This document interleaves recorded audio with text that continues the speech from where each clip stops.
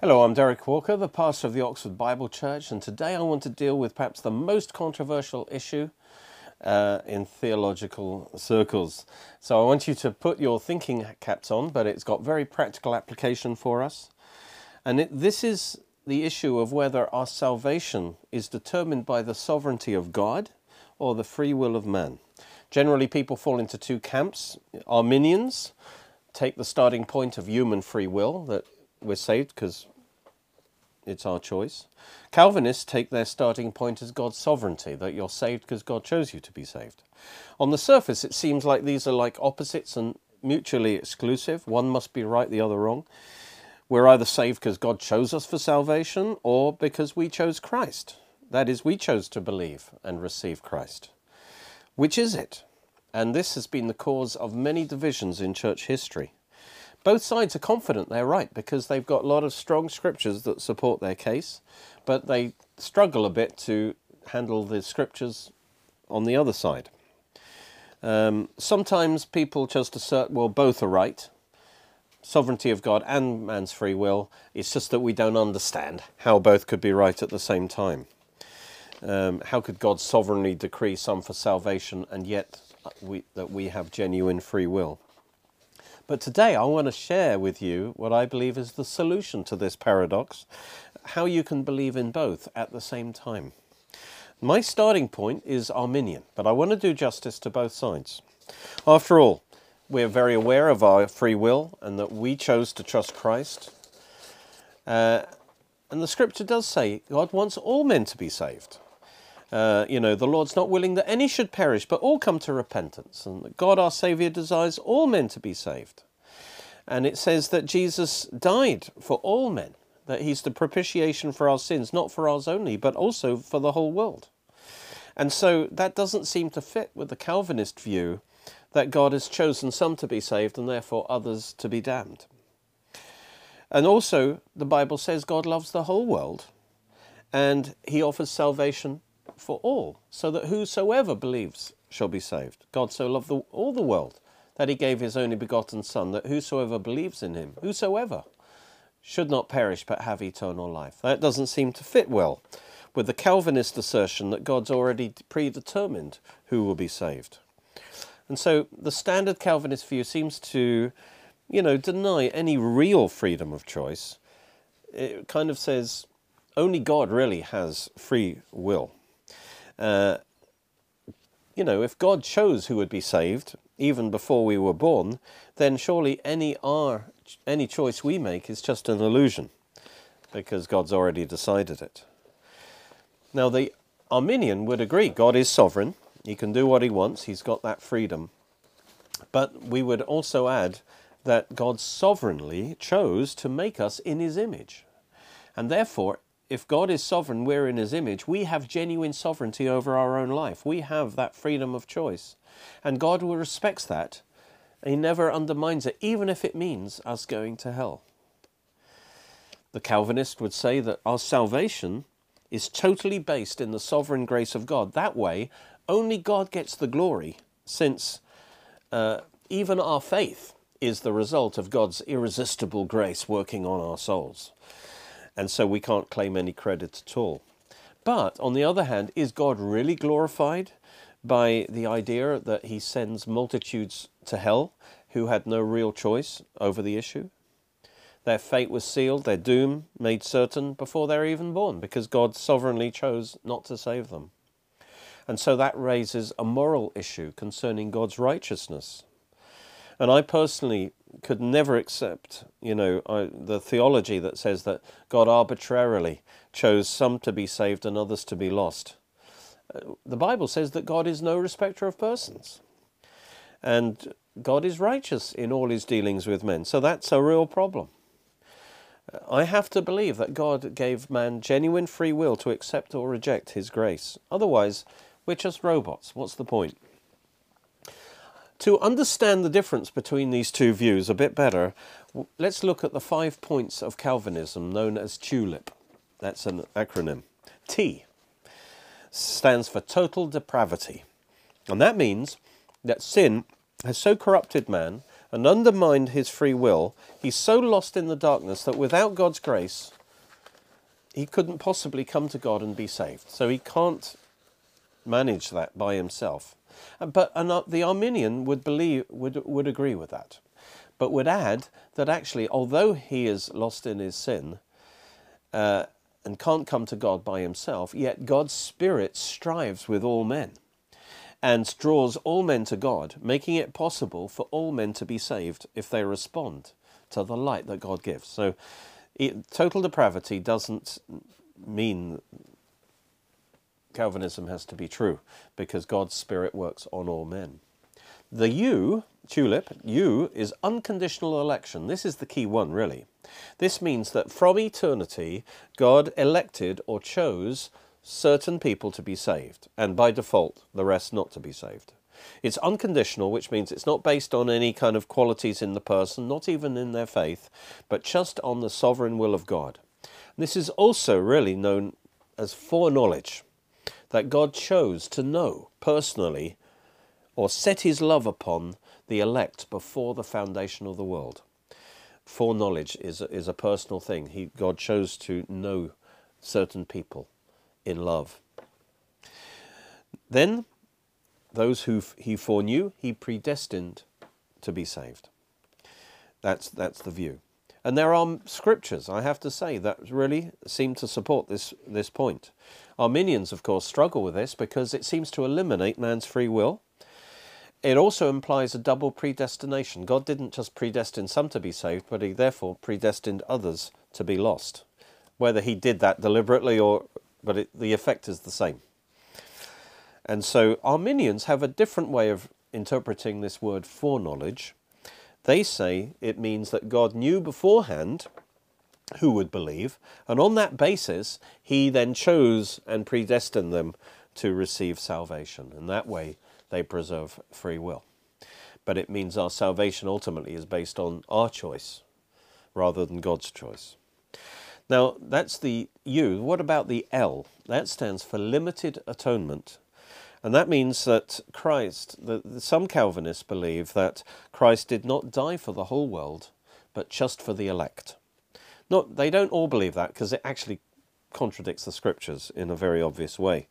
But many Calvinists think, well, it would make no sense for Christ to die for all people, because what's the point of him dying for those whom, God has already chosen to be lost? That would be a waste of effort, as it were. Then the I is irresistible grace. Sounds good. Those whom God sovereignly elected must be saved, and so it implies that God must work in his grace to save them.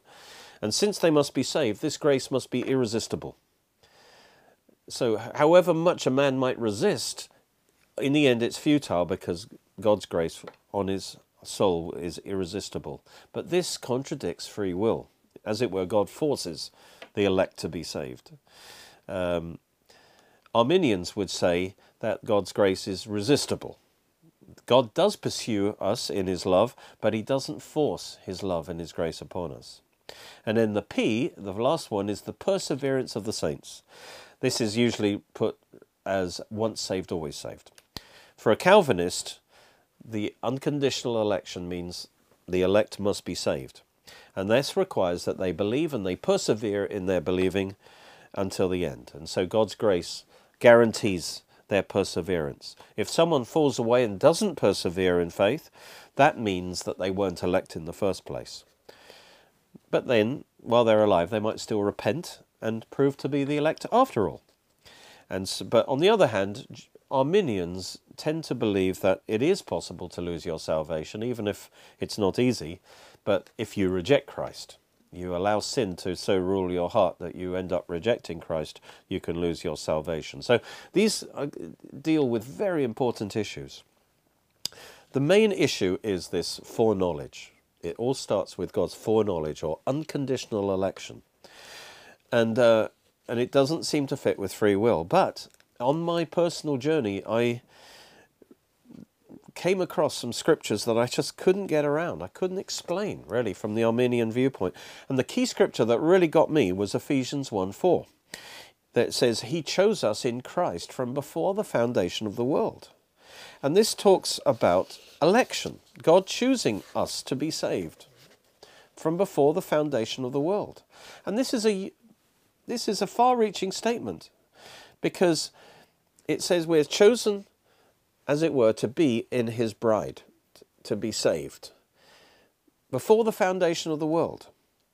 But even before the issue of your salvation, even your existence, if you think about it, is so unlikely. What if your parents decided not to make love on the night you were conceived? What if, for some reason, they never met? What if a different sperm, rather than your sperm, but a different sperm penetrated the egg? And then go back in time. What if your great-great-great-grandfather and mother didn't meet? In fact, if you think about it deeply enough, your existence is highly unlikely. You know, somebody would exist, but it wouldn't be you. And in fact, you're either extremely lucky to exist, or God exercised a very high degree of sovereignty. And if he chose you to exist and be saved from before the foundation of the world, God has to control history massively, which is what the Calvinists believe. And so this doesn't seem to fit with the Arminian universe that depends almost entirely on human free will.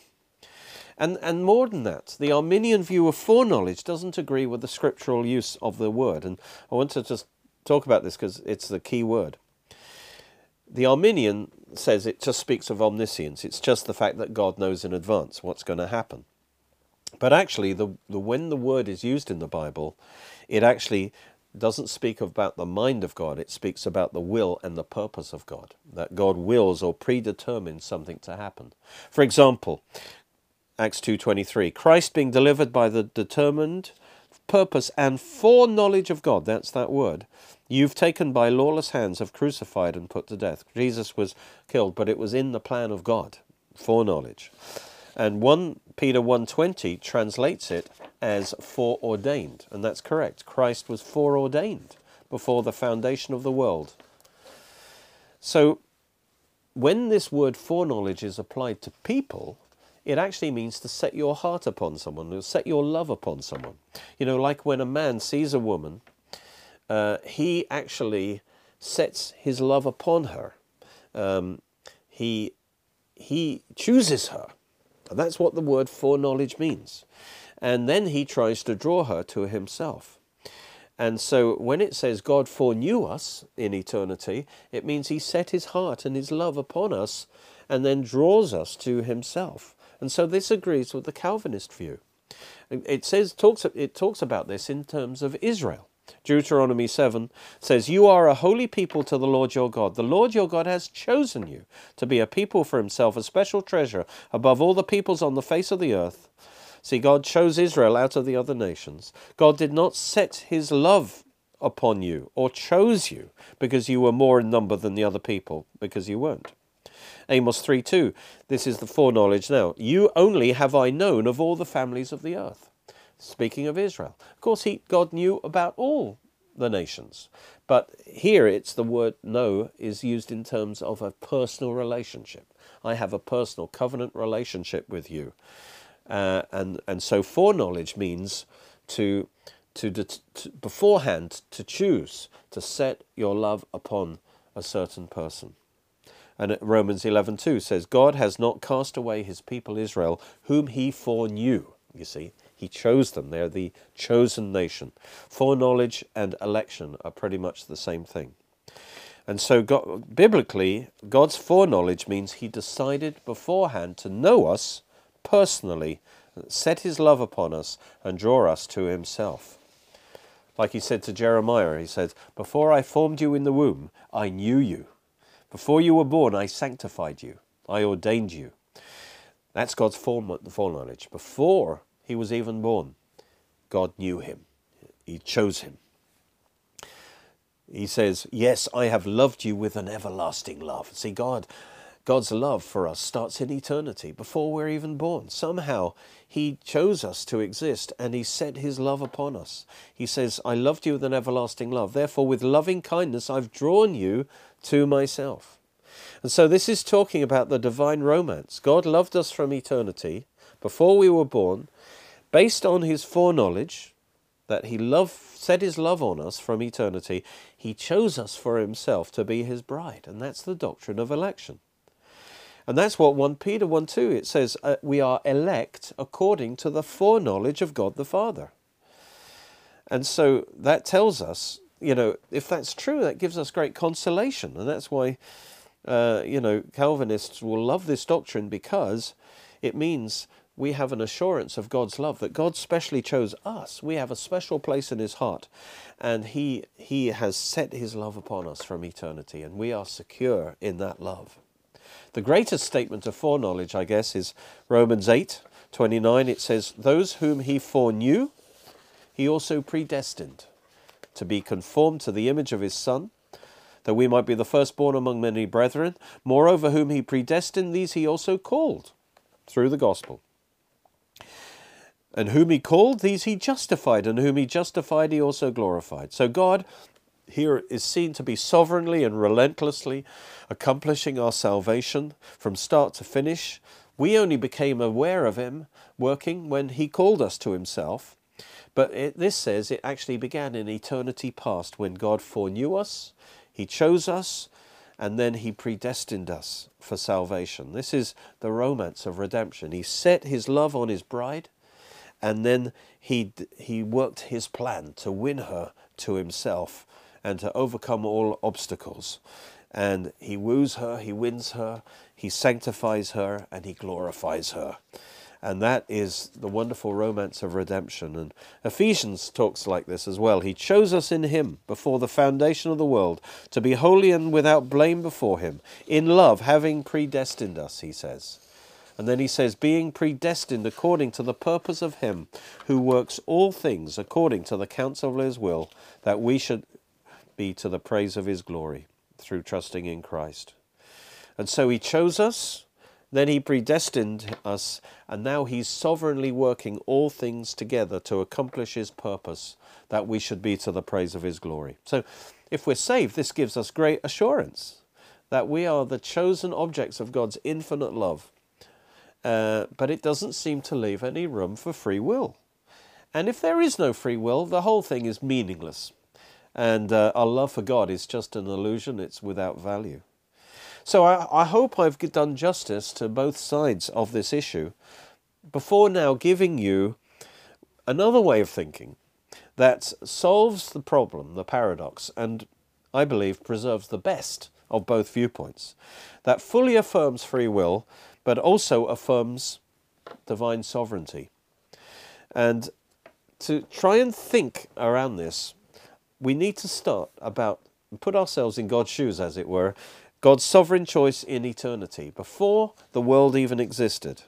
And I believe the problem with the two views I've shared, they lack imagination. But why? Because we're so locked into this universe and this reality that we struggle to imagine any other universe or reality.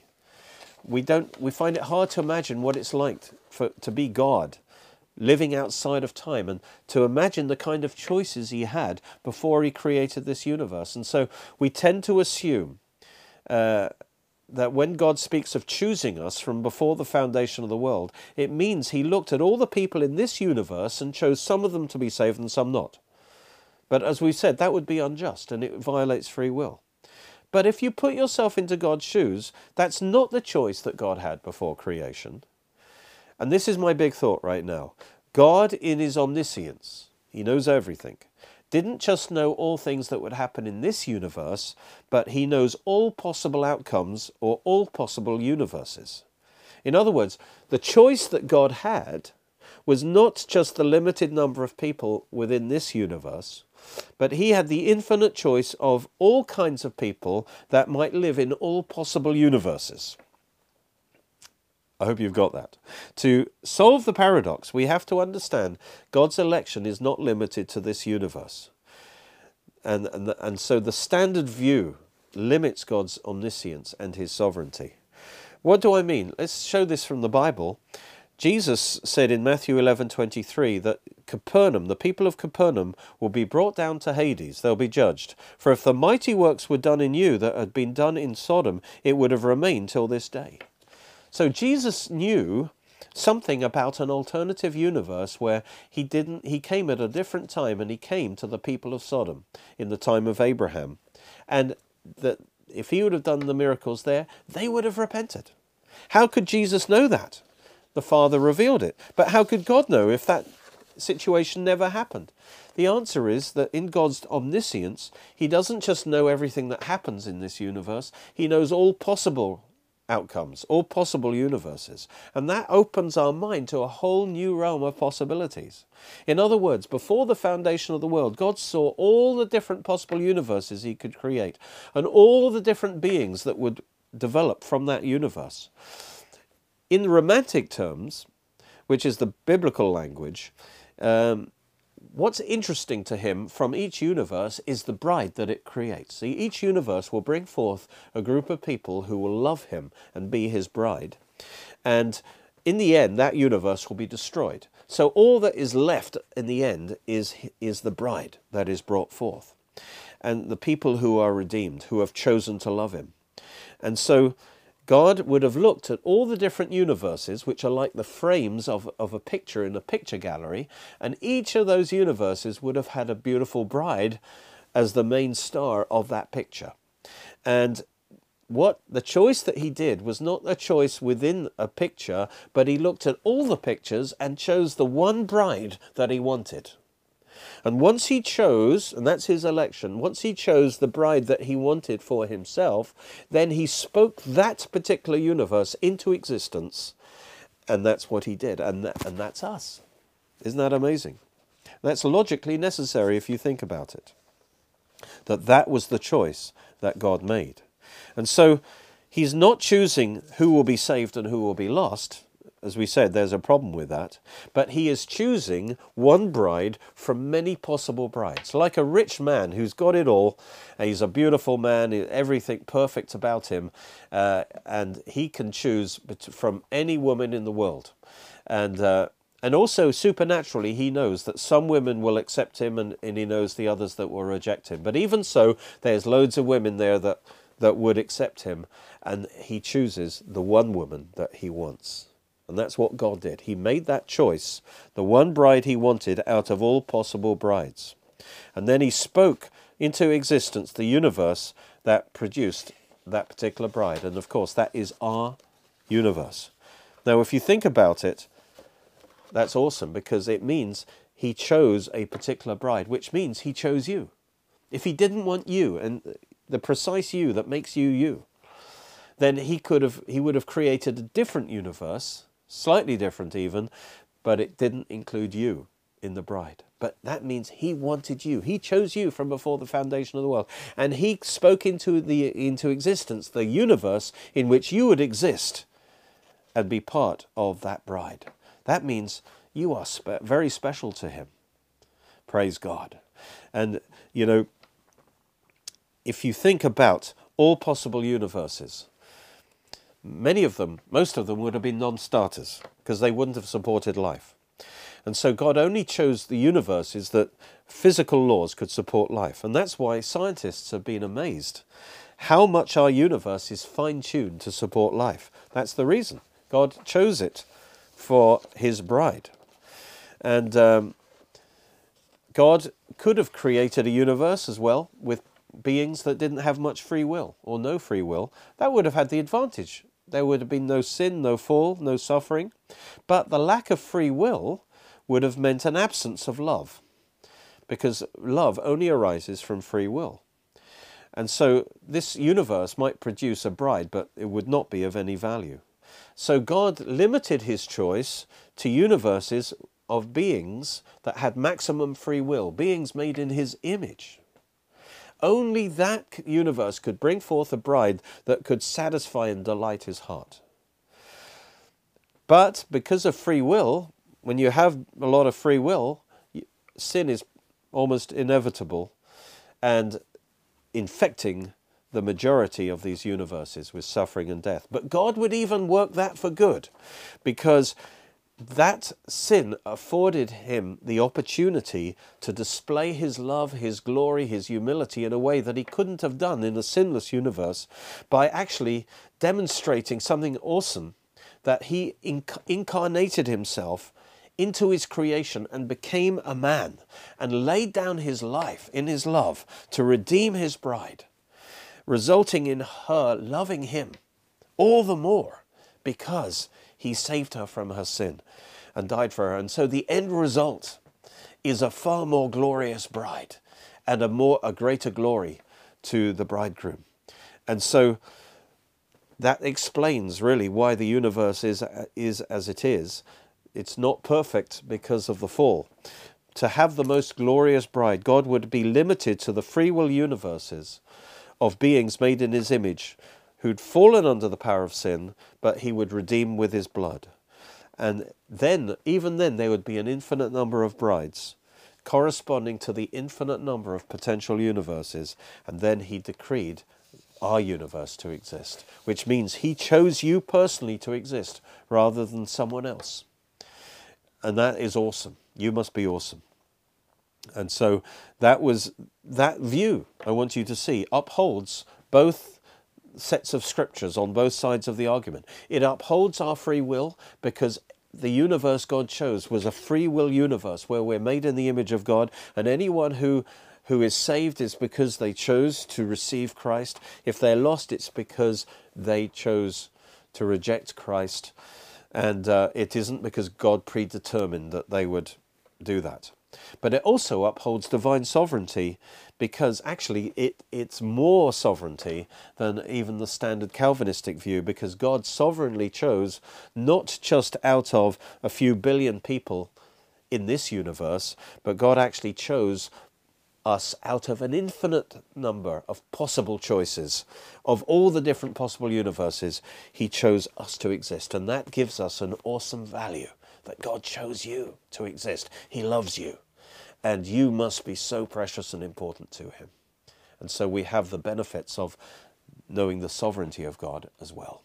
Hello, I want to introduce you to my latest CD series, 8 CDs, on the fruit of the Spirit. What could be more important than growing the fruit of love, joy and peace in your life? And this series takes you in depth into God's Word and how to draw upon the Spirit of God to become more like Jesus. Thank you for watching. You can watch more of our teachings on our Oxford Bible Church Roku channel and Derek Walker YouTube channel. You're most welcome to join us at our church services, which are every Sunday at 11 AM and 6 PM at Cheney School, Headington, Oxford, OX3 7QH.